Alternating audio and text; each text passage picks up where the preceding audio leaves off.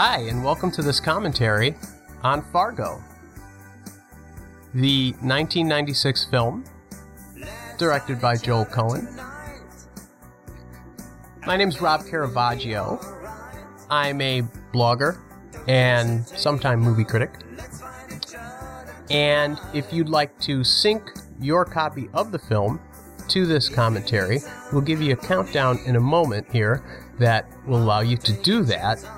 What you want to do is take a moment now and locate the very beginning of the film. Usually on home video editions, there's logos that precede the actual film. An MGM logo, a Polygram logo, maybe an FBI warning.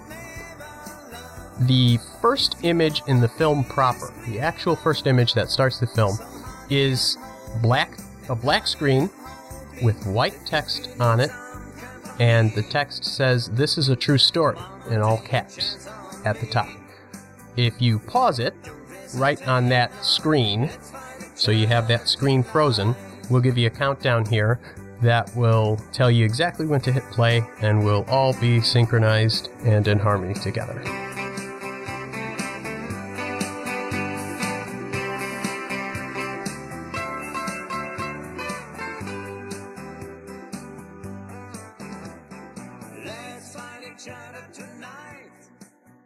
Okay, so if you are queued up to that "This is a true story" scene, black screen, white text, we'll give you this countdown.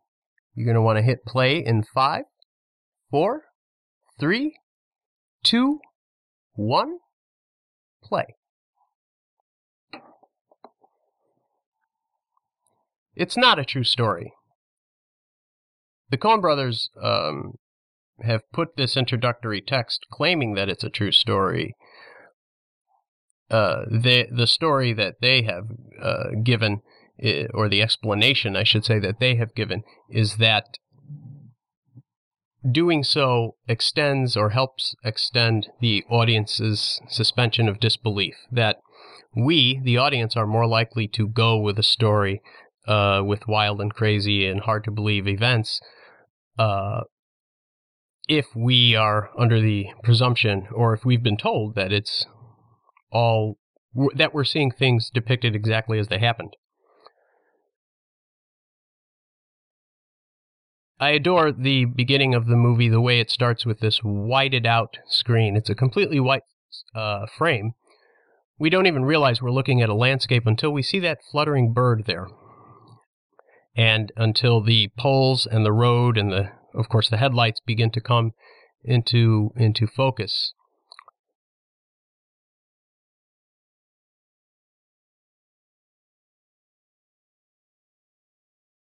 Now, just as the two cars here, one towing the other, these Oldsmobiles, right here, just as they crest this snowy hill, we have that wonderful swelling of the Carter Burwell score, the main Fargo theme. Lots of directors, since the beginning of cinema, have used music in movies in, I think, a heavy-handed way to signal to the audience what we should be feeling or how we should be reacting. That can be done really nicely, like in a movie like Psycho, the shower scene. But most of the time, I find that I don't like it. Here in Fargo, and in lots of Coen Brothers movies, this music is being used to create an ambiance. We have or to create a mood. We have the sense that something momentous is happening, or something pivotal is happening as that car comes toward us, and we hear that music. By the way, the bird, in his own commentary on the film, for the special edition DVD, the cinematographer Roger Deakins, the cinematographer on the film, reports that the bird was a lucky break, that this was a second unit shot, and they just kind of got lucky with that bird fluttering around. It's the serendipity of movie making. Contrary to popular presumption, I guess, most of the action in the movie doesn't take place in Fargo, North Dakota. So it's interesting that the movie is titled Fargo. The only part that takes place in Fargo from what I can detect, having seen the movie over 24 times, is this rendezvous scene you're looking at right now. And as far as opening scenes go in movies, this one does a whole lot of work in the sense that, and the way Fargo gives us information and presents characters to us is unorthodox, but this scene is especially unorthodox. It's almost bad form in terms of screenwriting, borderline in a sense, as some people would say that you shouldn't put too much exposition in an opening scene. But here I think it's done perfectly, frankly. Like a lot of things in this movie, it is perfect, in my view. We get exactly the dramatic situation of the movie. Lundegaard, played by Macy, is going to have his wife kidnapped so that he can share the ransom with the kidnappers and get out of his financial troubles. We never find out exactly what those financial troubles are. He says personal reasons. When he says that, Buscemi, playing the Carl Showalter character, looks incredulous. Now, Peter Stormare is on the right, playing Geir Grisrud. He just sat up the way he did there, glared at Macy blowing the smoke out of his nostrils. It's a great little bit of acting that he does in this movie, or it's typical of what he does in this movie. He doesn't have a lot of lines, but that doesn't mean he doesn't have a lot to do. He's always showing us a little something. It's a good watch his scenes. If you watch this movie and just pay attention to him, you really see it. He's incredible. Now, one thing to note here is there are many things to note. One of the reasons I say this opening scene is doing so much, or the other reason I say that, is not just the exposition, but when we first meet characters in any well-made movie, usually they are doing something or behaving in a way that's quintessential. Think of Paul Newman in Cool Hand Luke. The first time you meet him, he's robbing parking meters. He's kind of a low-level crook. He's drunk.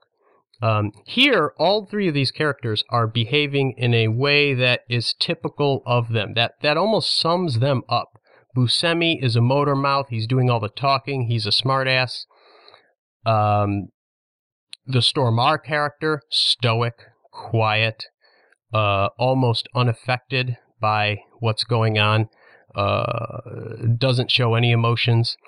And, of course, William H. Macy, his character, Jerry Lundegaard, is soliciting, or I'm using the word soliciting, but he's asking other characters. He's always at the mercy of other characters' whims. Almost in every scene, he's asking someone for something. As right here, pay attention to this composition. You see how he, meaning Macy, comes from behind, approaches from behind. Now, this is his house, yet his father-in-law, Wade, is sort of holding court. He's in that composition, Wade was watching the hockey game, squeezing that thing in his hand with the drink, and Jerry comes from behind, asking him for something. That composition is going to be repeated. Notice here, as we have this wide shot of them eating, that banister there on the left-hand side of the screen, that's a little bit of visual foreshadowing, if that makes any sense. That banister, and in fact the whole staircase, is going to come into play, and it's going to sort of be in the frame at a couple key points throughout the movie, and it's one of the visual cues that the Coen brothers use in this movie that is really kind of delicious to me. I really enjoy how subtle they are. Sometimes they're not as subtle. Sometimes they're really stylistically ambitious. But everything is very, very sort of subdued and casual about Fargo. And so it doesn't leap out at you, that banister, but it's a good thing to note. I'll try to point it out when it appears later. The little wordplay there, Harvey Presnell is the actor playing Wade. The little bit of wordplay there about lot, the word lot and a lot, parking lot, that never gets old with me. I always laugh. I guess I didn't laugh now because I was too busy talking. The scene ends, of course, with Wade telling Jerry that Gene and Scotty never have to worry, purposefully and pointedly leaving out his son-in-law Jerry. So you have a sense of what that relationship is like, and also the how the personalities of the people in the relationship really drive the drama of what's happening, and the gulf between them. It seems like a happy family, but obviously there's some stuff going on. So much of this movie happens in cars and on the telephone. Now, here we have this interior scene with Buscemi and Stormare. Well, it's a short little scene. I think that's just, setting up that there's a fundamental conflict between these two characters, that they're sort of incompatible. And, of course, the conflict between them and the smart aleckiness of Buscemi later on is going to lead to some very violent things that happen. In fact, almost all the violence in the movie is the fault of the Buscemi character, Carl Showalter. I read in, I think it was Film Comment, but this was years ago. It was one of the movie magazines, that this little scene here with this, and I think this scene with these people with their coats piled in their lap, and Jerry's trying to scam them. It's setting up Jerry's mendacity, or reminding us that how dishonest he is and how desperate he is, with this True Coat scam. Now, he even lies right here. He says he's going to ask his boss something, but watch what he tells the boss here. Notice the composition. Jerry coming from behind, soliciting, asking for something, at the mercy of this man who's his boss. Notice what the boss is doing. Drinking and eating, chomping on that buffalo burger, whatever the hell it is, watching a hockey game. Wade didn't even turn around, but his boss turns around. He doesn't turn around to acknowledge Jerry in a positive way. He turns around to sort of diminish him and admonish him. And now when this man gets upset here, what a mug on William H. Macy. Very few actors have a face like that. I mean, he does so much with just the muscles in his face in this movie. I mean, when he frowns here, it's a real frown. But you have the sense that he's almost pretending to look more ashamed than he might be, the way he looks up there. When that guy lets out in many ways, this is a movie about place. So when that guy lets out the F word, right? He says, a fucking liar. We have the sense, and the way the wife reacts, we have the sense that, this is a community where even a swear word is seen as beyond the pale, and so the violence that's going to come later is maybe all the more shocking. This little Johnny Carson Tonight Show thing with the hookers who we'll meet later, I'll say something about that in a sec, but again, Gene in the background, notice the composition here. Gene is in the background cooking furiously. Scotty is facing away from her, Jean being Jerry's wife, of course, wearing that sweater that she'll be wearing and later when she's kidnapped.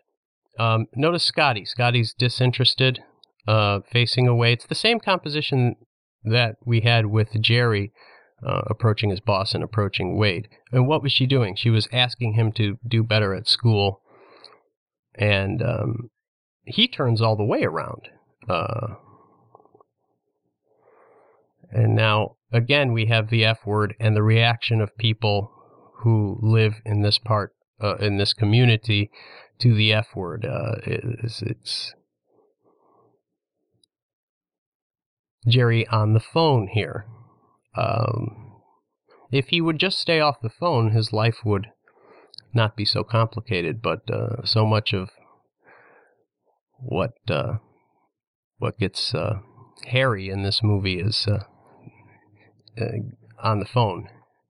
In every scene, William H. Macy's character, or I should say in almost every scene, things get worse for him in some way. This scene right here with Shep, where we're having the Shep character set up for us, that might be an exception. I don't know that things get worse for him here. Or maybe you can say that, because we find out that, as I said before, Buscemi was not vouched for. Shep vouched for, and who did Shep vouch for? He vouched for Geir Grisrud. He vouched for the Stormare character. He vouched for the character who is a lot like him. Stoic, quiet, seems to resent the idea that he has to speak at all. There's a lot of parallel structuring in this movie, sort of like with the composition with Jerry coming from behind. And there's also a lot of, well, not a lot, but I mean, there's a few parallel characters, I think. Obviously Shep and Stormare. And I would say the two families, the Lundegards and the Gundersons.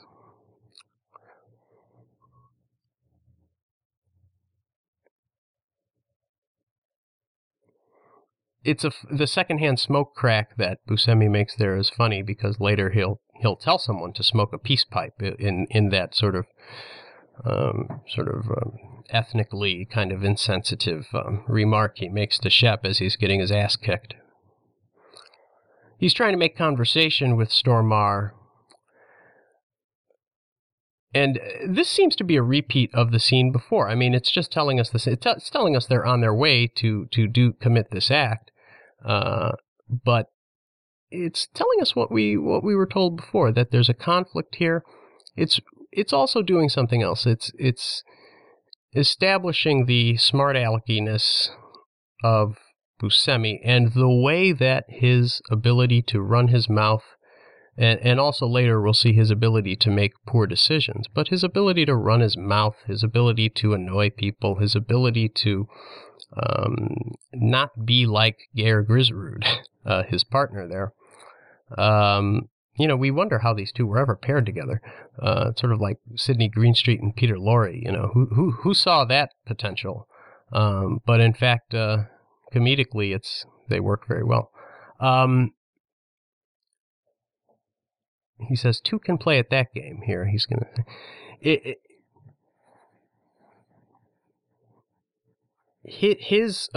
Buscemi's mouth is going to, as I said, get them in trouble. And it's the personality qualities of Geir Grisrud that get them out of trouble, get them out of jams. I'll say more about that when it comes up. But it's important to realize that those two characters, as we watch Jerry here on the phone with Riley Effenbach, I believe is the GMAC loan officer, who Jerry has embezzled or stolen this money from the dealership, and it's only a matter of time before it gets caught. He's probably going to pay it back with a ransom, or he's planning something to do. The film language here is pretty straightforward, I think. Those vertical blinds are prison bars, right? What's sort of what I enjoy even more is the way the camera imperceptibly almost pushes in as the conversation gets more tense, and as this Riley Effenbach from GMAC gets more agitated with Jerry. And it's pretty clear from what Jerry's saying and the excuses he's making that he is trying to buy time. He is engaged in malfeasance, as Marge Gunderson will say later. That's a nice 1980s television there that Jean is watching. I love that she's knitting what she appears to be wearing, kind of, or something along the lines of what she appears to be wearing. The actress here is Kristen Rudrud. I pronounced her last name wrong there. It's R-U-D is the last name. But, I mean, she doesn't have a whole lot of lines, but it's important that we saw her sort of beaming when Jerry came home, and she was set up as kind of a nice person for us. We have the sense that she doesn't deserve this. The kidnappers, this is a really nicely edited kidnapping sequence here. Okay, so everybody's going up the staircase. Now you notice the staircase. This shot here, this sequence of shots, that is, again, very nicely edited. I think, there's a little bit of horror movie nod going on here with the Coen brothers. They're highly conscious of cinematic tropes, and we always wonder in horror movies why the fuck Jamie Lee Curtis is running upstairs when she should just leave the house. Why is she trapping herself upstairs when Michael Myers is coming up? Well, then you've got no suspense if she leaves the house. I mean, if people acted logically in horror movies, Hitchcock said something like that, I think. The crowbar coming through the door a moment ago is sort of a nod to The Shining, I think, as well. I will have something to say about this Peter Stormare's character and where the cinematic tropes, I think, are operating with the Coen brothers are purposely using with a character like him. Maybe during the chase scene, I'll say that. We see the curtain come off the rod there. The word he was saying is, in the screenplay, it says unguent, which is another word for ointment or salve. It's funny that someone who dishes out cruelty so casually would want to take care of his bite before moving on with what he's doing here. The way he pokes her there always gets a laugh at every screening I've ever been to of Fargo. Stan Grossman and Wade. Stan Grossman kind of Wade's consigliere. We're never told exactly who he is or what he does, but we just get that sense. We conclude that just from the way this meeting and other meetings will go down between this trio of characters. The contrast between Wade's office and Jerry's office is pretty obvious. They don't invite Jerry to sit down, and so he sits perched on the chair there, on the arm of that armchair. So he's spatially, or in the space of the room, he's literally taller than these other two men. But he doesn't seem bigger, right? He's diminished by what they are saying about him. Those cowboy statues, those bucking statues behind Wade, and the painting, and the mahogany of the wood. I don't know if it's mahogany, but it all suggests what he is, which is a very virile go-getter, a man's man, and the opposite of Jerry, a man who controls other men, unlike Jerry. Again, the pattern with Jerry is that in every scene almost, he's asking someone for something else and usually not getting it, as in this scene. Now, they're going to mock him here in a moment for asking or for assuming that he's just going to be given this money instead of a finder's fee. And the way I think it happened a moment ago there, the line, "We're not a bank," kind of stings. For Jerry. The way they giggle at him, he wants us to put up all the money, and he collects when it pays off, Wade says to Stan, and then he rolls his eyes. The way they laugh at him there is suggests that they don't have any real respect for him. As does the way they get sidetracked with, where does this guy Bill Deal work? Is he at North Star Bank or is he at Midwest Federal? And they sort of get momentarily sidetracked, suggesting that it's possible for them to get sidetracked in Jerry's presence because they don't have any regard for him, right? Also, the scene passed. Now, I'll try to not talk. I'll try to talk about what's on the screen and not, after it's passed. But in the way editing works and transitioning, and in the way staging and set design works, you notice that that bright whiteness outside the windows of Wade's office. It sets up the transition that we just got with that high angle shot of Jerry walking out alone. He's literally been, put out in the cold by these two men who have treated him coldly when he thought they wouldn't. So it's a nice. Well, the entire use of the snowy landscape is so enjoyable in Fargo. The way he threw that tantrum there, Macy, it's an extraordinary performance by Macy. It led to some typecasting for him, but in most of the roles he was typecast in, he's very good at it in my view. But that tantrum he just threw there, throwing the ice scraper. Ice scrapers will play a role of their own in this movie, but he'll do that again with a desk pad later on, and it's sort of unconvincing, right? When a very manly man with big muscles gets enraged, it's sort of scary, but it's not scary when he does it. Now, this is what I was talking about with Macy sort of doing everything with his face. He walked in that front door thinking that he was going to act out, being shocked. And he'll say he'll say later that I thought we said no rough stuff. He sees the shower curtain and thinks maybe that she was taken out naked. He sees all of this broken stuff, the window, the crowbar, and it looks pretty nasty. And so he's alarmed by it. Okay, now this is a shot that I referenced earlier. The banister and the stairs occupy the right-hand side of the screen as Jerry is rehearsing what this phony phone call, basically, that he's going to make, pretending that he's surprised that his wife's been kidnapped. He's calling Wade to report her kidnapping. But that banister and that staircase on the side of the screen there are literally crowding him in the frame, right?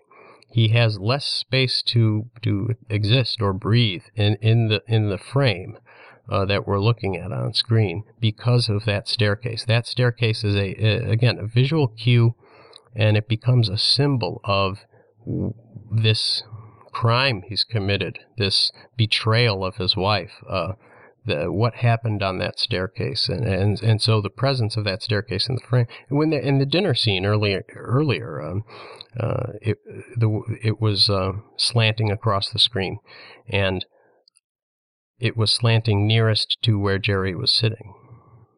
I mean, these are little things that you can enjoy the movie perfectly fine and not think about them, but I think it enriches the experience, and it's certainly the appreciation of directors who are as deliberate and careful as the Coens are. And once again, I love Fargo because all of this shit is just so seamless. Well, this chase sequence I want to say a lot about, and maybe I'll go into the Stormare character last. The first thing, people sometimes, even sometimes people who are real movie lovers, I say this because I have a friend who says, said to me once, I have to be honest, I say I liked the cinematography in this or that movie, and I don't even know what cinematography is, he said. And that's perfectly fine. Forget what cinematography is. Maybe this is a better way of illustrating it. The way this scene is lit. A moment ago, we had the silhouette of the trooper in his car before he got out. The way that shaft of light is coming across Buscemi's face there, the way it's pitch black outside, and we have only pretty much a flashlight on the interior of the car, but it's we have the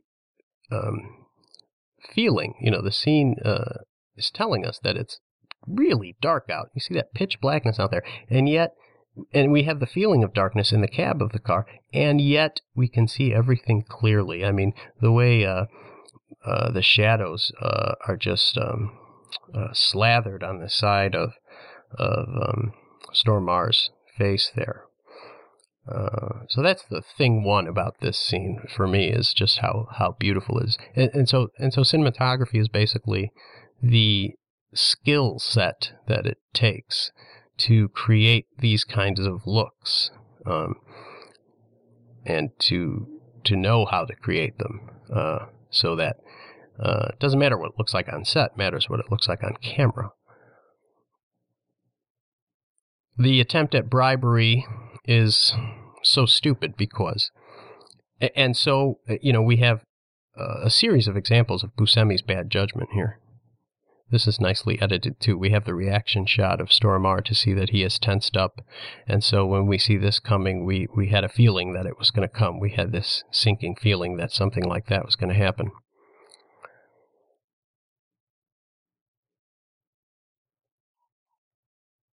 Now, there's something to notice here.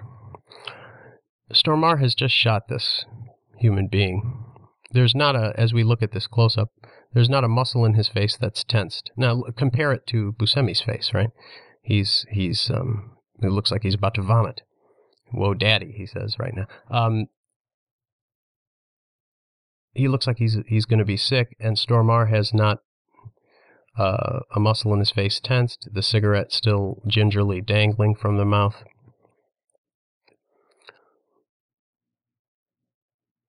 What just happened here in the abstract, if that makes any sense, is Buscemi's foolishness, Buscemi's stupidity, Buscemi's unjustified arrogance and bad judgment has got them into a jam. And what got them out of the jam was the abject cruelty and disregard for any sense of decency that Stormare has. So, Buscemi's a bad guy, but Buscemi does bad things. Stormare's barely a human being. He's so gnarly. It's funny, in The Big Lebowski, another Coen Brothers movie, he will play a nihilist. But this is the movie where he really shows that he believes nothing. This is really nice here as these other motorists pass, and they look at the car, and Stormare looks at them, and it's clear to us, the audience, that everybody sees everybody's face. When people mention what their famous or what their favorite chase scenes are from movies, they never mention Fargo. And as a set piece, this is, to me, pretty exciting, this little chase scene we have here. I think it's better than a lot of movies. I mean, there are some really great chase scenes, the French Connection, Two-Lane Blacktop, yada. But all those chase scenes have scenery, The whole point in the French Connection chase scene is that there's shit going by, buildings, and, you're going underneath things. And when those, but this is pitch black, and so it makes it all the more eerie when those headlights disappear, as they just did. And you saw the reaction shot of the Stormare character, right? You saw that reaction shot. Even he was creeped out by it. That's how dark it was on that road. The roadside murder of the trooper, and it kind of echoes another Coen Brothers, their first movie, Blood Simple, where you have a roadside murder. But yeah, I think that chase scene is extraordinary. You have the sense of, all you have is those headlights in front of, up ahead, and the road going by, and everything else is black. Now look at the compositions here. You have someone running away in the snow, and that's a kill shot, right? He was aiming for the body. He was aiming for the heart and lungs area. That's a kill shot. He was intending to kill that person. That composition will repeat at the end of the movie when Marge apprehends Stormare.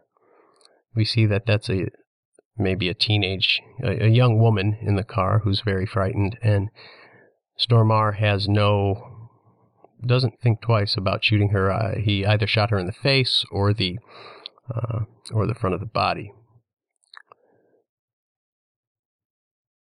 Again, a kill shot.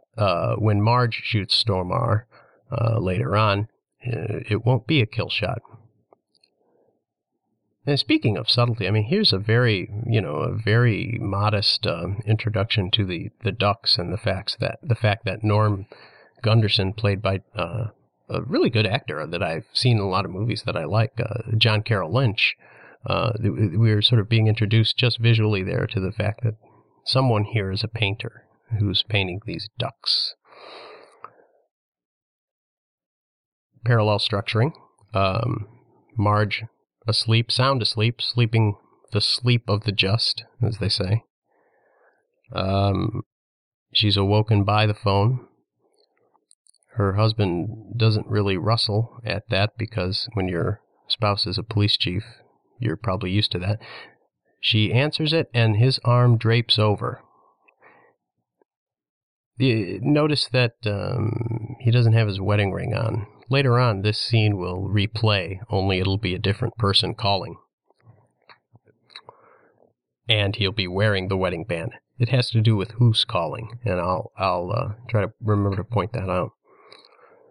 At this point, you kind of see that Marge is pregnant. It isn't until she gets up, and really until you see her in that police uniform in the kitchen, that it really registers that she's pregnant. The whole thing with the eggs, I'll fix you some eggs. You know, I think it's very important to the kind of story that the Coens are telling here, that we understand right away that this is not just a loving marriage, but that they got each other's back, right? Unlike Jerry Lundegaard, who did not have his wife's back. This is a family who looks, you know, just as normal as all the families look normal on the outside, but this is one where it's really genuine. You know, this is a genuine affection here. Here's a sequence that all plays in one shot.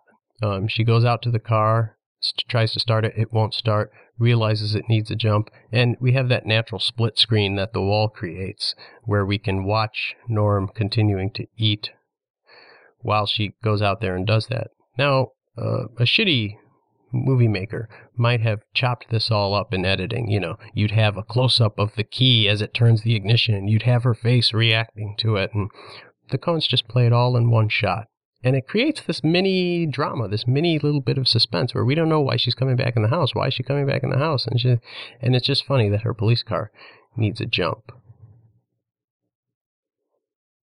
Lets you know, in case we haven't noticed, how unbelievably cold this area of the country gets. Reinforced by Lou, her deputy, handing Marge this coffee,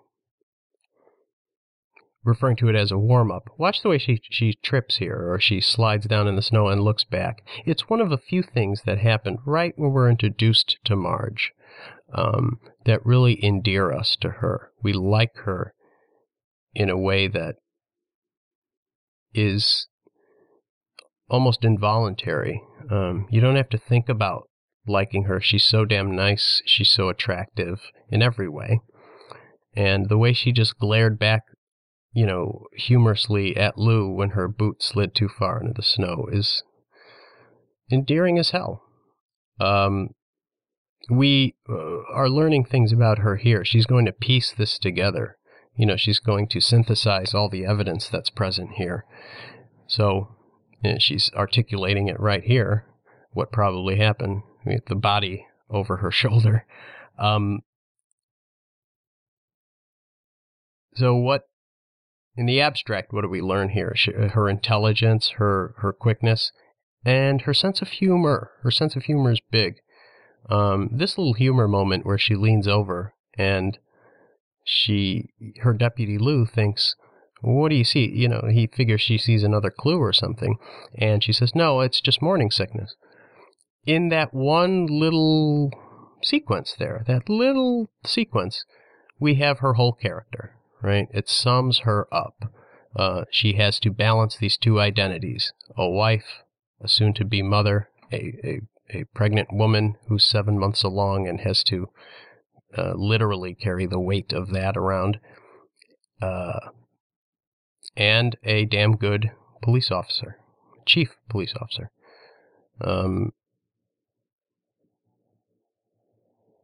The way her deputies, there's a couple of different actors who play deputies to her, or notice the way they're cast.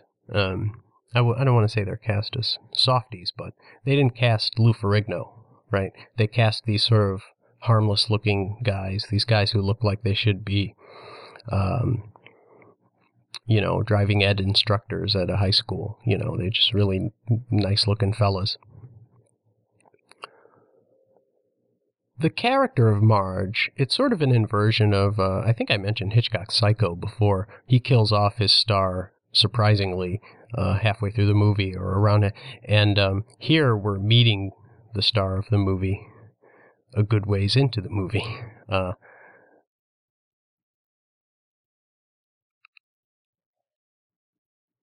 Marge is an inversion of every cinematic, the way movies have trained us to our expectations of what cop characters, the cops who solve murders in movies, think about them. What are they like? Charles Bronson, Clint Eastwood, etc. Marge is a complete inversion of that. She's the opposite. Notice what she's doing here. Now, Lou has just made this idiotic mistake of he didn't realize that DLR means dealer plates. And what does she do? Does she shame him? Does she say, imagine a Bruce Willis character playing a cop in a movie, or the Denzel Washington character from Training Day. My goodness, he would be breaking the other cop's balls for hours in the squad car about that mistake. Marge just shakes it off and makes light of it and doesn't shame him, as I said, but she has this sense of humor and this approach to police work that is the same way she approaches everything. She seems to be someone who believes that you can be a good person at all times, no matter what, or at least try to be. If there's one criticism you could make of her character and the way it's written, it's that she's too perfect. This trio of this diner scene, there's a couple things about it. There's a moment of realism coming up when Wade storms off that I really love because it's exactly the way a man like him would storm off. Here we see Stan Grossman. Throughout the movie, a couple different times, people will appeal to Stan Grossman's opinion as if to validate their own. Stan Grossman thinks, X, Y, and Z, and we're supposed to gather that means something to these people. That Stan's work, he's sort of like, he really is the consigliere. He's the analyst. He's the advice giver. And we have the sense that he's in on this kidnapping situation. Despite only working for Wade. Now this waitress here, and the way Jerry looks back here, watch, and he sees that Stan and Wade are not looking basically as he's interacting with this waitress, and then he says, "How you doing?"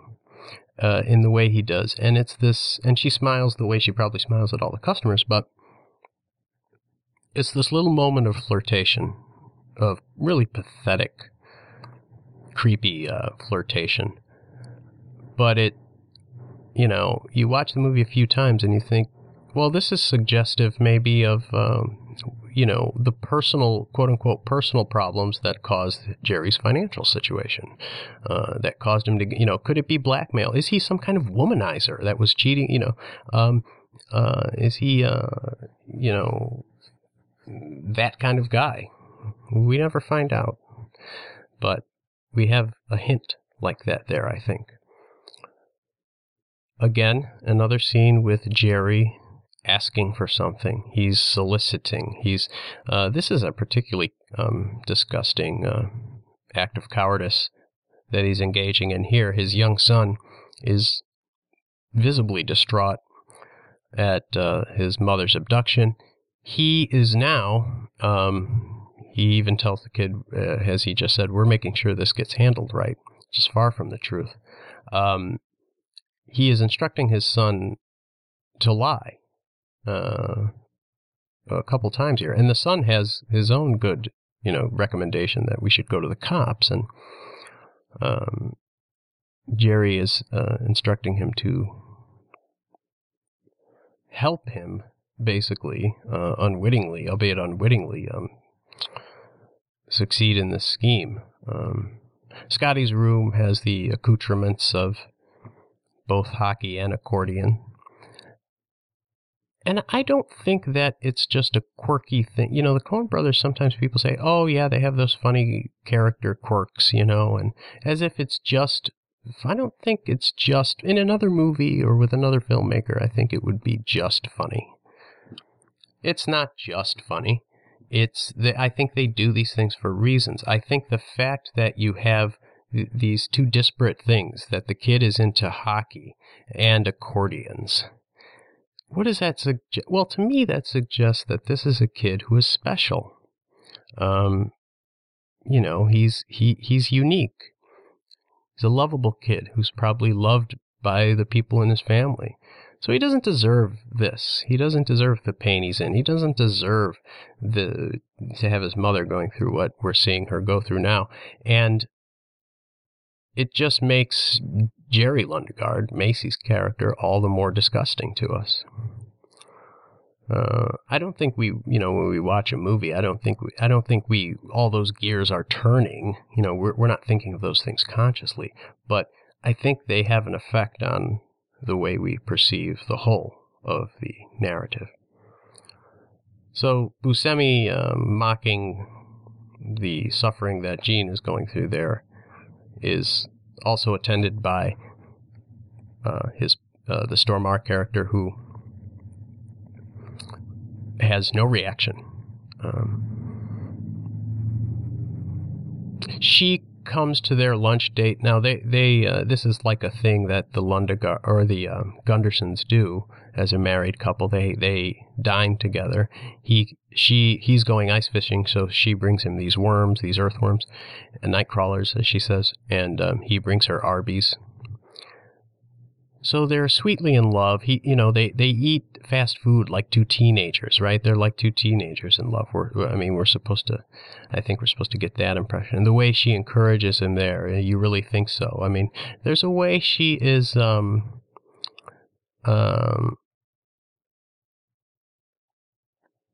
almost mothering him. And then we have Lou entering with this information to move the plot forward regarding the kidnappers. So this tells us that Marge is going to be sort of on their tail. She's a few steps behind them.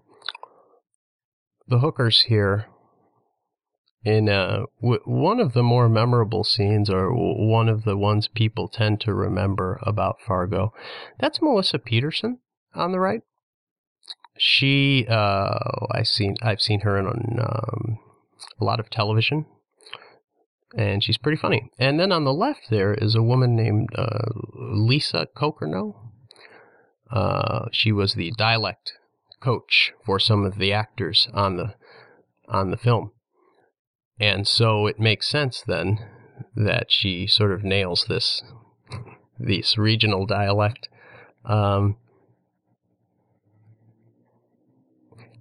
You know, what I was saying before about something, it's not just comic relief.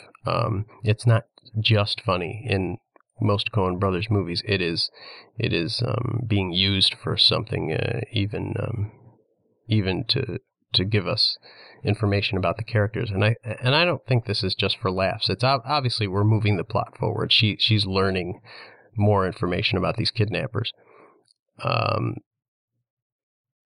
but I think that scene's about Marge. It's one of a few scenes that I read as really learning about her character, and what we're really watching there is the way she does police work, which, as I say, is the way she does anything. I mean, she smiles a lot. When was the last time, I live in a big city. When was the last time a police officer smiled at you and smiled the way she smiles? I mean,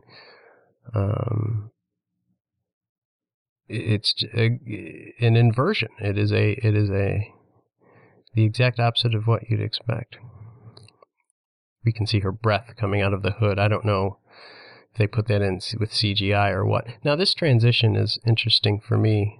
I apologize for the overuse of the word interesting. What I really mean is noteworthy, I guess. Interesting just seems to roll off the tongue.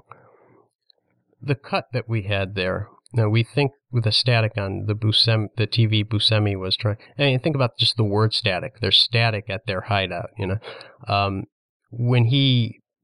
When we have that beetle coming on the screen, we think that he's zeroed in on a channel, but really it's in the Gunderson home where they're dozing and Marge is watching this nature documentary. So we go from one domestic setting, this cabin that the kidnappers are holed up in, to another very different domestic setting through this connection of a TV having static on it and a TV that's working fine.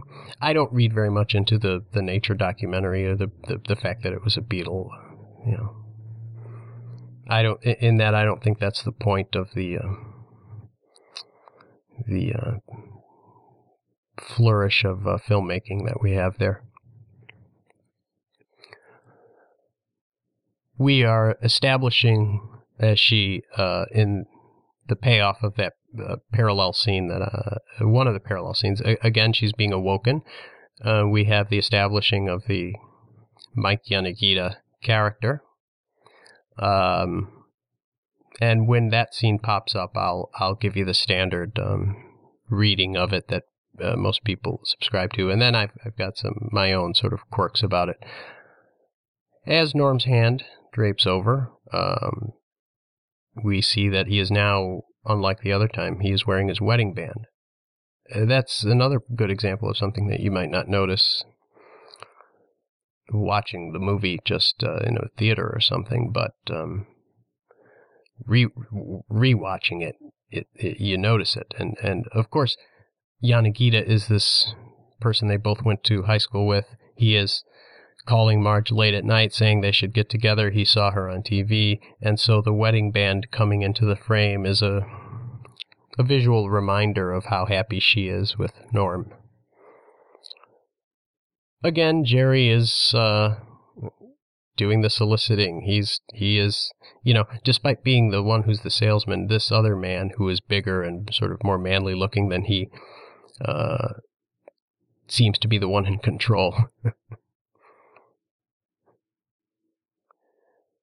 Speaking of the stupid things that the Buscemi character does, phoning the dealership where Jerry works is at the top of the list. That'll be one of the ways, the phone records will be one of the ways that Marge is able to connect these people. Remember that she's investigating a triple homicide. The state trooper and those two kids on the highway. She doesn't know anything about a kidnapping or why those people were killed. He says you asked those three people in Brainerd. So he's basically acknowledging to involvement in the Brainerd murders over the phone. This movie is set in 1987. Like I believe all the Coen Brothers movies are still set in the past, even if it's not the very distant past. I mean, he's saying he's just said blood has been shed. What I mean is this happened in the mid-1980s. They had wiretapping then. They had the ability to scan phone records. I mean, it's astonishing what he's saying. Astonishingly stupid.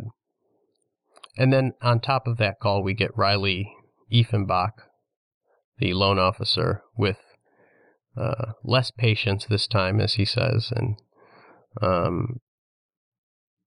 Jerry is being told that he's getting this legal action or initiated because of the $275,000 he's apparently stolen.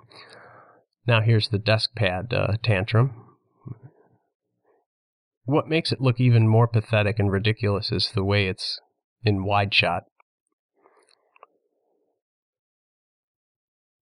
I never talked about the Stormare character. Next time he comes on screen, I'll have to how that character might be functioning. I think that's a very fun thing to talk about. People are really interested in what if you're a filmmaker, maybe that's a good way to start a scene to make sure that the audience is really interested. Start with a buffet and a close up of what the person is choosing and not choose. People are really interested in what someone else would choose and not choose from a buffet, And again, they're dining together. Now her other deputy is going to come in and present her with information about Shep. As he does that, I'll just say that a moment ago there.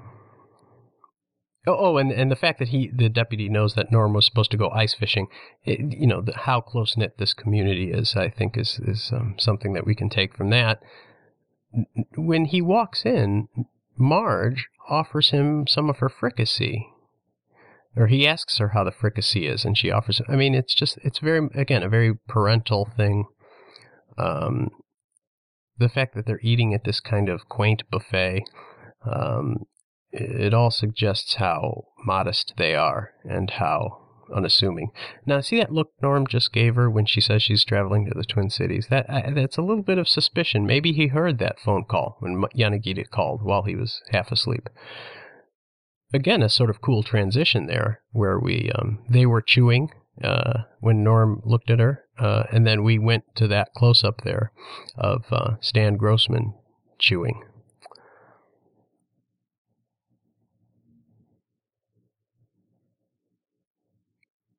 We have that this high-angle shot right here of them, the three of them, sort of powwowing at the kitchen table there.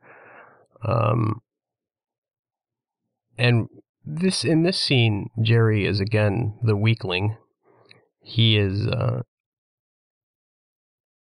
quickly losing control of this kidnapping situation. He thought he'd be able to handle it, and Wade basically... And that's the line that stings. You're not selling me a car, it's my show. And then the way Stan Grossman uses we there, it's, the we is Stan and Wade. It's not Wade and Jerry, who are actually family. It is business before family with Wade, or a business approach to any matter, as he just explained. As we watch Marge on the phone here, trying to get information from another cop in another jurisdiction about Shep, we had a moment ago those hotel clerks lined up, and I thought that, that's a very observant little thing, but I think it's great. And the fact that seems to be nobody behind Marge walking by in this Radisson hotel. Well, there's all the snow out. It's the middle of winter. It's this area of the country, this upper Midwest area of the country that gets very cold. Nobody's vacationing here to the Radisson at this time of year. Not even for they don't even plan very many conventions at places and times like this. So all those hotel clerks were just kind of lined up, and it's sort of like when you go to the bank to a bank teller, and there's nobody in line. You have to walk through the ropes awkwardly, and you have to choose which teller to go to. And Marge, as Marge did there, you sort of go to the one that is smiles at you the widest or makes the most deliberate eye contact. But it's this subtlety of human interaction. That's why I say it's observant. It's this example of human behavior that means nothing to the plot, really, but is just really fleshes out. That's why, I go back and forth. Is this a movie about place? Is this more of a, as they say, a character study? Or is the question itself flawed, the either-or construction that I have there, I've seen this movie over 24 times, probably, and fuck if I know. Yeah, I know, I'm not supposed to say that. Thank you. I'm supposed to know things. Well, here, I know this. Parking lot attendants do not fare well in this movie. Both of them die. But notice here, Buscemi has just picked up this money at this parking lot, that he's driving a car and has this money, all of which is pursuant to this interlocking matrix of illegal activity. You would think that he'd have a hat and sunglasses on. you would think that he would try to be inconspicuous. A smart person would be very nice to this guy, but brief to this parking lot attendant. He wouldn't complain over the $4 when he's just picked up tens of thousands of dollars. And yet Buscemi does all that. He makes a scene, and he makes sure that parking lot attendant's going to remember his face. And who could forget it? It's funny looking, as we heard from the hookers, and as we'll hear paid off again later. It's funny looking. Now, this scene with Shep, and just Marge's wardrobe here. I haven't even gone into Fran McDormand's just inspired performance here. But at any rate, the sweater sort of that she's wearing almost understates the fact that she's a cop, right? As does her hairdo.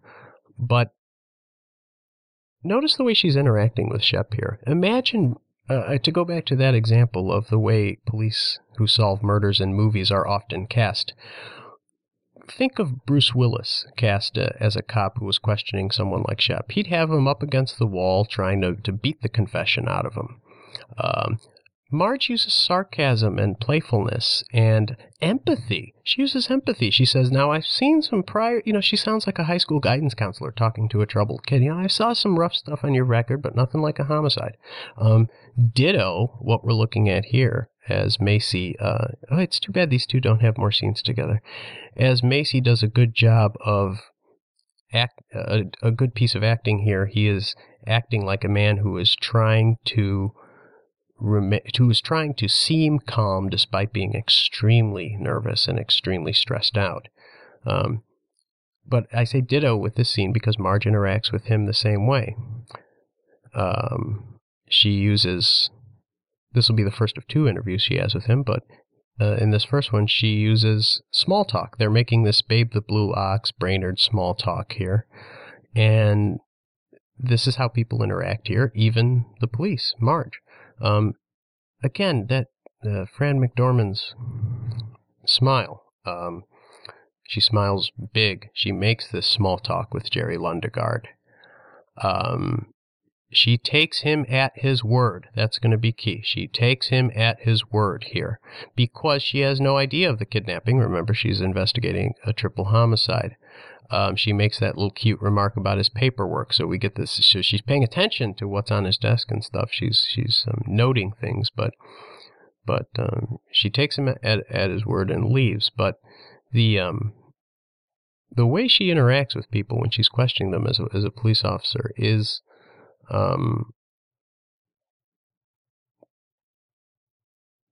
I'm sorry. I'm just watching Macy's mug here. His face on as he's on the phone. It's really quite something what he does with his face.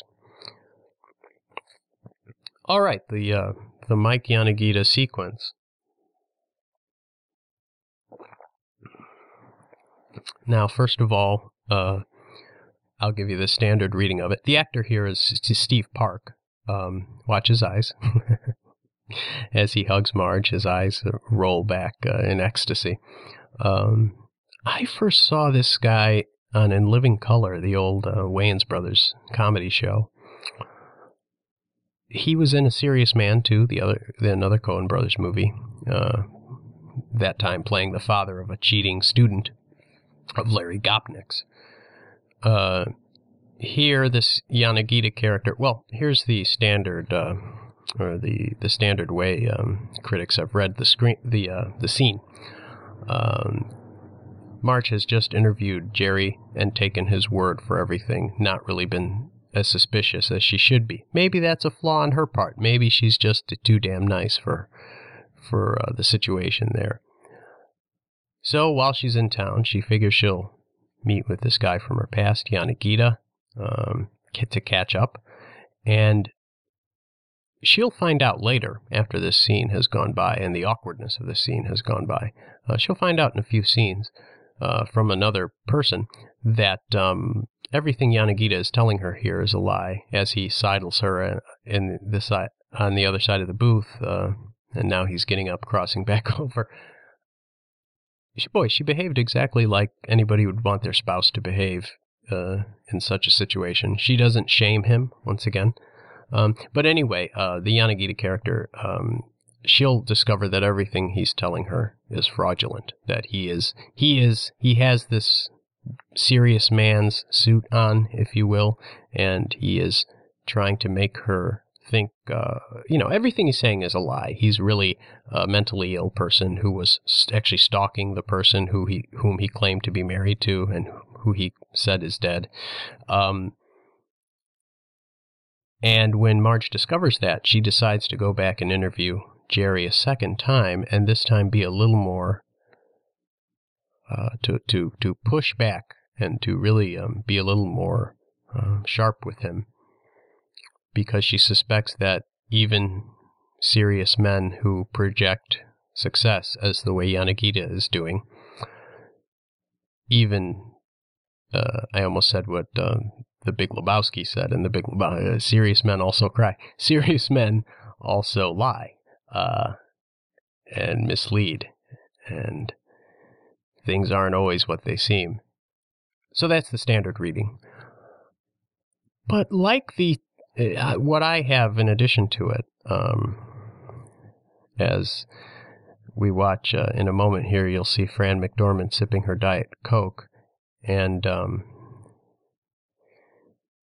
I didn't know there was a way you could sip Coke, Diet Coke, sip it defensively, but she's just shown it to us. She's showing it to us right now, yeah.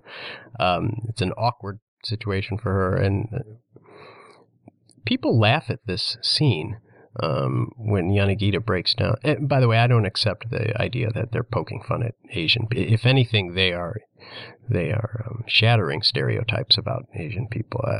I think some people have a problem with the fact that he's made to look like a fool, but I just don't think that's what the Coen brothers are into, that kind of stuff. But anyway, I see that scene, in addition to the standard reading of it, I see it as kind of like the interview with the hookers. It's about Marge. It's about, we learn a little bit about her past, and we see how she interacts. We see her loyalty to her husband, where the parallel couple of the Lundegaards, there's no loyalty there. He had her kidnapped.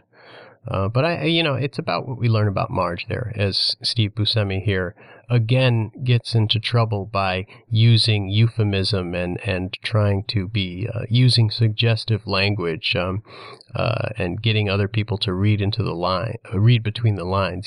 He told the cop, "We can quote unquote take care of this here in Brainerd," as he flashes him that $50 bill, trying to bribe him. Here he tells this rather bored-looking hooker, "Hey, we a little of the old in and out," and he's ignored by the waiter. That use of euphemism is a character quality that he has, that he uses. I didn't even mention it, but the biggest laugh in the movie, the last few times I've seen it, is when he tells the parking lot attendant who's charging him the $4, he tells him, "These are the limits of your life, man." It's so ironic, somebody like this. These are the limits of your life, as this rather brutal beating scene. Shep will even kick this hooker in the ass as she leaves. And this guy he thrashes about the hallway is pretty big, and Shep just tosses him around. So we have the sense that there are bad people, and then there are really bad people. There are tough guys, and then there are Sheps, right? It's this level of there are people who are pretty good, and then there are good people like Marge. It's these so almost Dante-like levels of goodness and badness. Those are flawed words, I know, but he calls him a weasel, which is exactly what that is, and beats him with this belt. Some of the plot points in Fargo, I've said it's a great movie, but some of the plot points are kind of, you don't always, are unclear to some people. Shep is upset because they weren't careful enough the kidnappers weren't careful enough, and now he's been questioned by the police as a person of interest, I guess, in all this, and he hadn't vouched for Buscemi. Right here, as Wade is walking out, you see the staircase is literally between Jerry and Wade, right? It is on the right side of the screen as Jerry's on the left as he watches Wade leave there. But at one point when Wade was walking out, it was between them. It was this gulf between them. In terms of suspense filmmaking, I like the way information is presented here, coming up or given to the audience in a certain way. I'll explain what I mean in a second, but, right here, we have this interior of the car, Wade driving. Now, where's my daughter, he's just said, and now he looks in his gun to see that it's loaded. So, we've just learned that he is bringing a gun to this encounter. Now, we figure Buscemi has a gun, right? But Buscemi, Carl Showalter here, as they have this rooftop encounter, Buscemi doesn't know that Wade has a gun. Now, a shitty movie maker, maybe a lesser director, I should say, would approach this a little differently. The gun would maybe come out of nowhere at this encounter, right? So the audience wouldn't know that Wade has a gun, and that director, because he's not as good as the Coens, would think that, or that screenwriter, because that screenwriter wouldn't be as good as the Coens, would think, oh, it's better, it's going to shock the audience. They're going to be shocked when that gun comes out.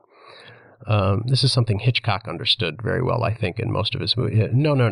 The way you create suspense is you give the audience a piece of information that another character doesn't have, so that you have an encounter like this, where we know that gun that just shot a moment ago, that just shot Buscemi in the face, we know that gun is there, and that it's going to probably go off. Buscemi has no clue.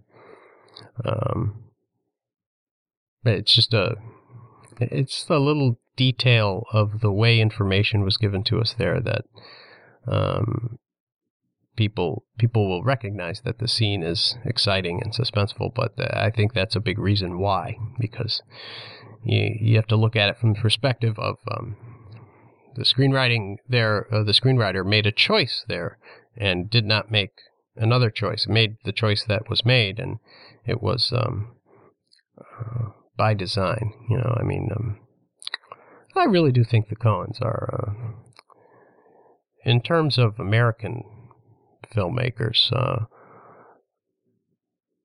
right at the top of that list. It's probably not fair to do rank them, but I believe but for the colors, maybe all the cars are kind of the same here, right? Or those two cars were the Oldsmobile. So the Oldsmobile that Jerry gave the kidnappers has just gone by him, and this will be the second parking lot attendant casualty.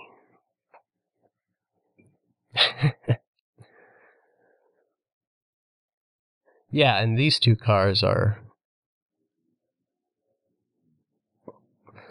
Now, I know that in Ferris Bueller's Day Off, the Ferrari company had to do with that, but getting that product placement. But Oldsmobiles were old by the time this movie came out, so it's free advertising for an old car. The little bit there with the trunk opening is kind of cool, isn't it? Because we're wondering we still don't have a read on Jerry at this point in the movie. I mean, other than he's just a lowly coward and a dastardly father and person. We don't know what he's thinking there in the car when he sees Wade's body out there. And then that trunk pops open. We don't have an interior of him thinking or anything like that. That trunk popping open tells us that he's going in deep. He's going even further than he thought he'd have to. Now he's got his father-in-law's body. The little bit of business with the chair here is interesting to me. noteworthy.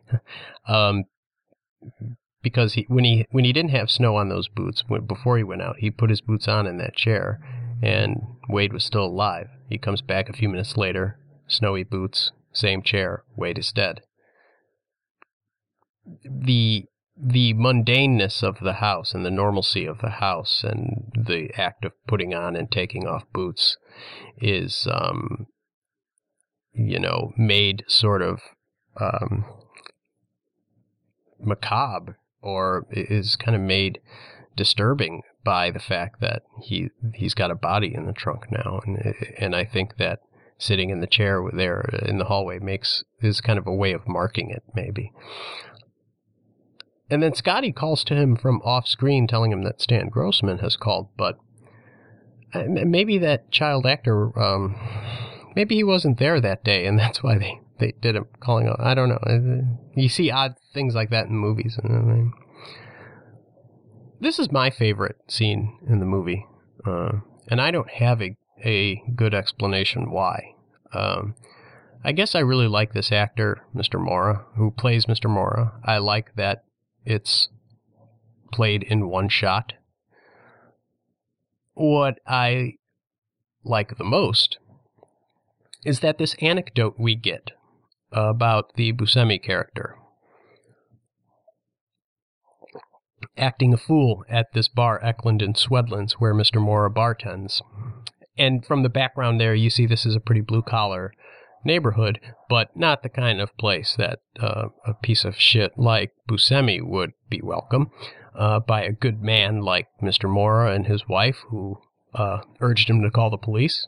And he's just said he made the assumption that Buscemi was talking about Moose Lake when he said, "I'm tired of being up at that lake," and not White Bear Lake. And later on, we'll find out that assumption was correct. Anyway, what I really like here is that this anecdote, maybe, we'll use the example of a lesser filmmaker again, right? What would a lesser filmmaker do? Well, we might have a flashback of a funny scene of the Buscemi character acting a fool at this bar, getting into the argument with Mr. Mora about looking for quote-unquote action. Again, that use of euphemism on the part of Buscemi. We would have it in a whole flashback sequence, and it would be wild and funny, and it might be very good. Here we get it and as an anecdote from this player, from this sideline player, this man who lives in the community, and it's all the more vivid because by this point in the movie, we know the Buscemi character so well, and we know what he's like, where we hear that story and we go, yep, that's the guy. I mean, the funny-looking line, the fact that he thinks he's funny-looking and the hooker thinks that he's funny-looking, the paying off of that funny-looking thing is, is quite an insult to Steve Buscemi, I guess, but it plays very funny in the movie. But we get the anecdote from Mr. Mora, right? And it's this man who lives in this modest house with his wife, who's modestly shoveling his driveway, or sweeping his driveway with that push broom. He appears to be a nice enough guy. If you read the movie as a movie about place, or if you think that this place is important to the movie, and I think it's integral to understanding how the movie is doing what it's doing. Putting the anecdote in the mouth of a normal person in the community sort of is a way of reminding us that all of this blood that we now see covering Buscemi's hands and his face and his pants there as he buries the money, all of this horrid violence and stuff is happening in this place. Such things happen here too. Sure, maybe not as often, but one of the taglines for the movie on a poster I have, I don't have the poster anymore, but boy, that doesn't matter. A lot can happen in the middle of nowhere. That was one of the taglines for the movie.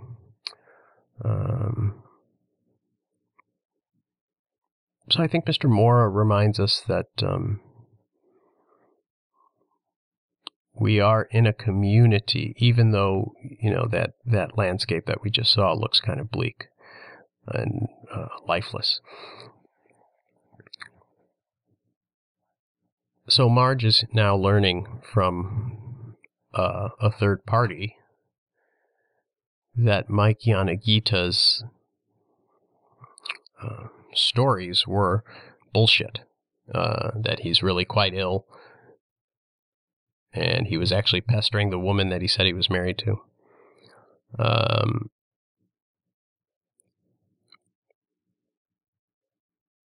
I'll tell you what I like about this scene. We use the example of the way cops who solve murders are normally portrayed. We'll continue with that example. Think if Clint Eastwood or Bruce Willis or Charles Bronson or someone like that were playing a scene like this in a movie where they were a cop solving a murder. What would they be doing while they were on the phone? And what was Marge doing? Well, look, what Bruce Willis or Clint Eastwood would be doing would be smoking a cigarette menacingly as they glare at mugshots that they've got pinned to the wall, or he'd be cleaning his gun, and choosing the bullet that he's going to put in the head of the criminal. What was Marge doing? She was neatly folding her sweaters and putting her things in her suitcase, and then we saw there a moment ago, she goes to the fast food joint and has herself a little breakfast sandwich. It underscores, that her character traits that we've had throughout the movie of she's a different kind of cop, or she's the least likely kind of cop in a movie anyway. This interaction, it really is a shame they don't have more scenes together, but this interaction, the second interview with Jerry that Marge conducts, when she walked in a moment ago and you saw her walking in amid the cars, she had a different look on her face. She looked exhausted and pissed, even though this is sort of first thing in the morning we were supposed to gather. Here, the small talk has been replaced by sarcasm. Still a friendly kind of sarcasm, but a biting sarcasm. She's still smiling. And her aggression, a little more aggression, is met with counter-aggression, if that makes any sense, on the part of Jerry. And then he gets snippy as she's about to tell him here that there's no cause to get snippy with me, sir. I'm just doing my job here. She'll say that in a moment here.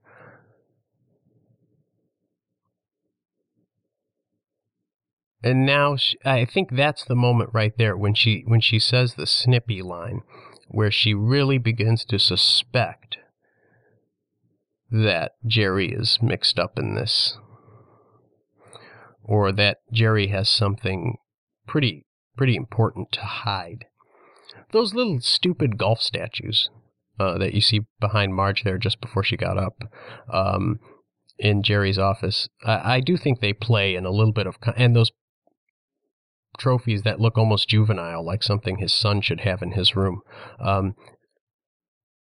But especially the golf trophies, I think those play in contrast to the statues in Wade's office, right? That are more, I think I used the word virile or menacing or manly.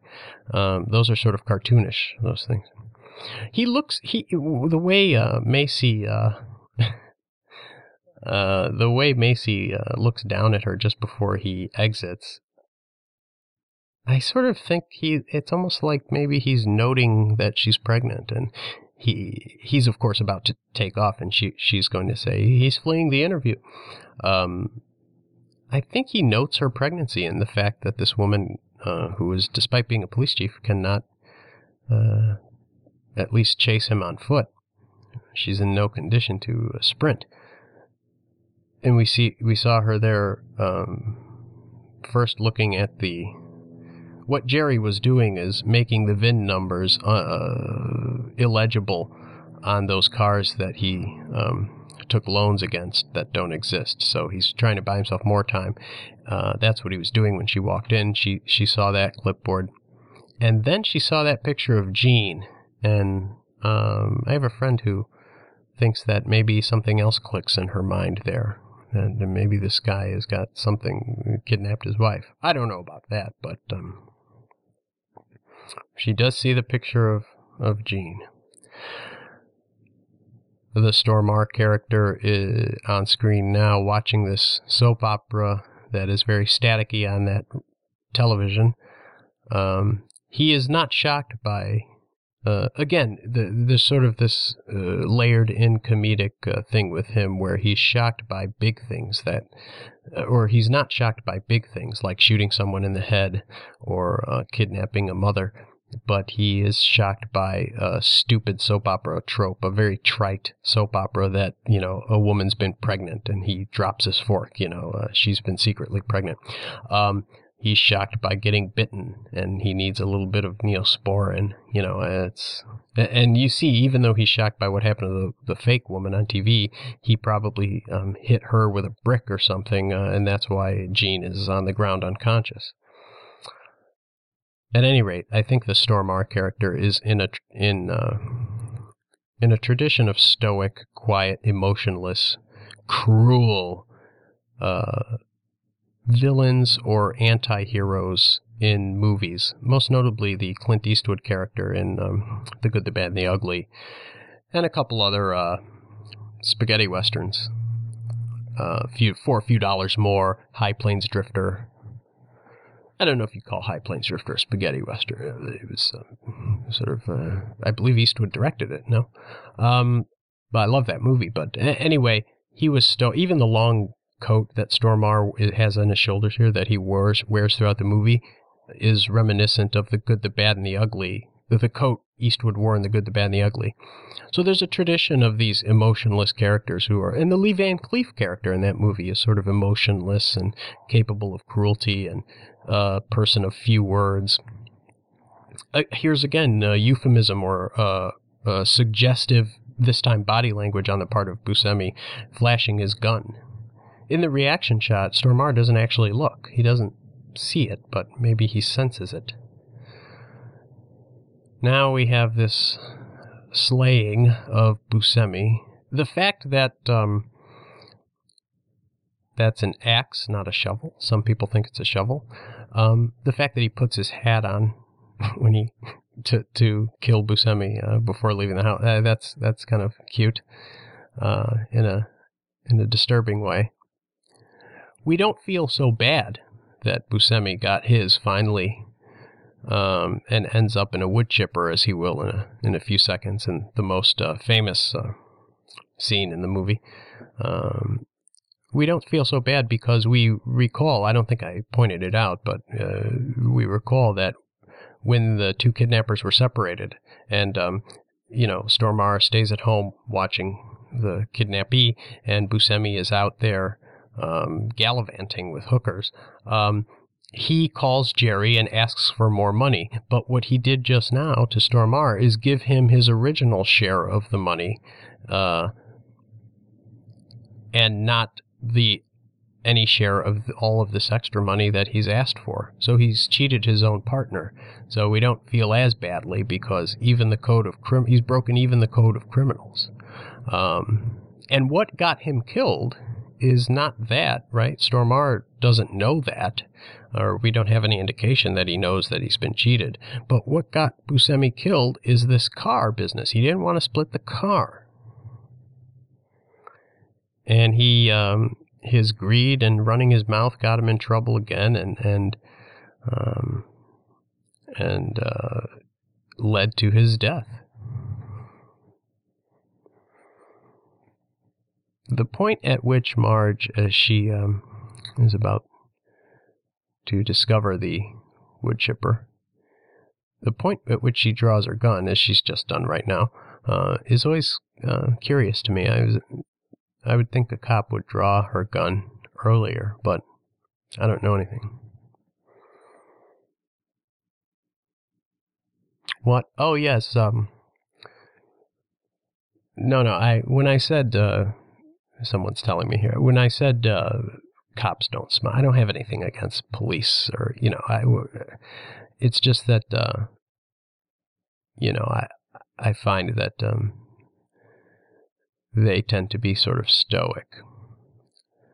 That sort of stoic, emotionless character, like Stormare, is not just a trope in movies. It's in Coen Brothers movies too. Think of the guy on a motorcycle in Raising Arizona.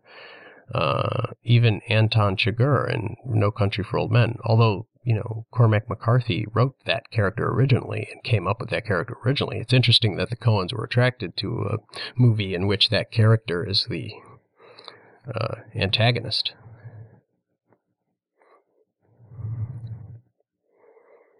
He's still wearing the hat. So this is a big moment in the movie, the wood chipper scene. She'll shoot twice, I think, and miss the first time. And this is a replay of the original murder, right? When Stormare, I think I called it a kill shot, right? He shoots the kid in the back, the heart and lungs area. Now the scene replays. So the kid, the murderer, is being apprehended in the same choreography, if you will, that the original, his crime took place. Do they call that poetic justice? I think so. Marge, of course, you notice there, shoots him in the leg, right? She doesn't take a kill shot. She is not like him. She might be playing his role in terms of the choreography there, but they're very different in that sense. She's not going to take a kill shot. And in this final, or in this one of the closing scenes here, as Marge drives him in the car, we hear that she is again speculating that, or concluding from the information she now has, that she pulls it all together, and we hear that she's figured everything out. I've been accused of not seeing any flaws in the movie. I think I mentioned that. Well, that's not true. I mean, I think I've mentioned that the Marge character might be a little too perfect. But I wouldn't call it a flaw, I guess. But one thing that might bother me a little bit is this final moralistic speech that Marge gives Stormare. Now, a lot of people really like this scene. They consider it one of the best scenes in the movie, the speech she gives him. And here you are, she just said, and she's going to say now, and it's a beautiful day. It's no doubt beautifully written dialogue here. And of course, Stormare says nothing because that's what he does. But the reason I say it might be flawed is I don't think that's what Marge does. I don't think that's the character we've met here, give moralistic speeches like that. I think she would be more inquisitive, or I don't know. That's not harmonious with her past behavior. Although, she was changed after she found out Yanagita was lying to her, right? She was more assertive, and she was rougher on Jerry. These cars coming in out of the blank whiteness, these emergency vehicles and police cars, obviously is a recapitulation of the opening moments, where Jerry's car towing the other burnt umber Sierra. It's a burnt umber, he says, but Marge calls it a tan Sierra. It's a sort of recapitulation of that, to use the orchestral term. We're being bookended with cars emerging out of that whiteness, action emerging out of blankness, where it seems like nothing, right? A white screen, a snowed out screen, seems like nothing, but all of a sudden events like the ones we're watching now emerge. The most dastardly things happen out of this seemingly bland milieu. That's kind of one of the themes of the movie, I think. It's a horrifying scene, this arrest of Jerry. He's cowardly, trying to escape out the window, as he just saw. But, we get that scene to know that he's been caught, I guess, but I don't feel sympathy for him. I don't think that... I think the movie ends where our sympathy is supposed to lie, with people like these two who are in bed together now. They are not perfect people, despite what I might say about Marge's behaviors. They are not perfect people, but they are good people. So what of the fact that this whole thing with the stamps, I think, I don't really read a whole lot into it in terms of, I don't think this is a No Country for Old Men ending where this is a deep symbolic thing. I think it's just a quintessential interaction between these two, right? She's encouraging him and telling him that, I read a little bit into it, I guess. I said, she's saying the 3-cent stamps, people need those too. Everything has a value, even the things that don't seem to have value. And if you forget that, you might have your wife kidnapped. So the film ends there with John Carroll Lynch, the actor who plays Norm. His hand is on, as you just saw, his hand is on Marge's stomach, and they are sort of serenely staring at the television in their bedroom. And he says 2 more months.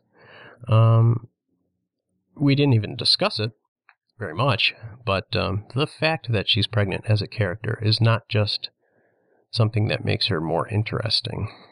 And it's a cool way of humanizing a character too, it's this totally amazing and unique experience to be pregnant, yet it's so common, it is this difficult ordeal, yet it is common. Well, I think the fact that she's pregnant has to do with probably nothing more than, she's conscious, I think, at the end there. Marge is very conscious. And Fran McDormand's performance, I think, is going for something along these lines, maybe. And she's conscious that she's bringing a new life into this world. And it's a world where that is, despite us polishing it or giving it the veneer of normalcy, and we think things like family and community are very stable, reliable things. They are just as fraught with chaos as anything else, and it's a theme throughout the Coen brothers' filmography, I think. The randomness of the universe, the way that the lives of different people can be thrown together. Cruelty versus, literally cruelty versus people who have a little bit more of a conscience. And so at the end of Fargo, I think Marge is highly aware of this chaos in her community and or her area of the country, as it were, and everywhere. And so it's a little bit of anxiety about bringing a new life into the world, but it's also an acceptance. There's almost an aspect of Fargo that's almost like David Lynch in Blue Velvet. The idea of polite society and idealized neighborhoods, and then there's this, the dirt underneath, this seedy underworld. I think Fargo alters that a little bit, modifies it by just saying that that one maybe isn't existing beneath the other, but that they are interacting, and that they are this big soup, this commingled soup, where someone can live in a, very domesticated, idealized house like Jerry and still do things like have his wife kidnapped and do these awful things. So there's a lot of that too. I think that about does it for us. Thank you for listening, and we'll see you next time.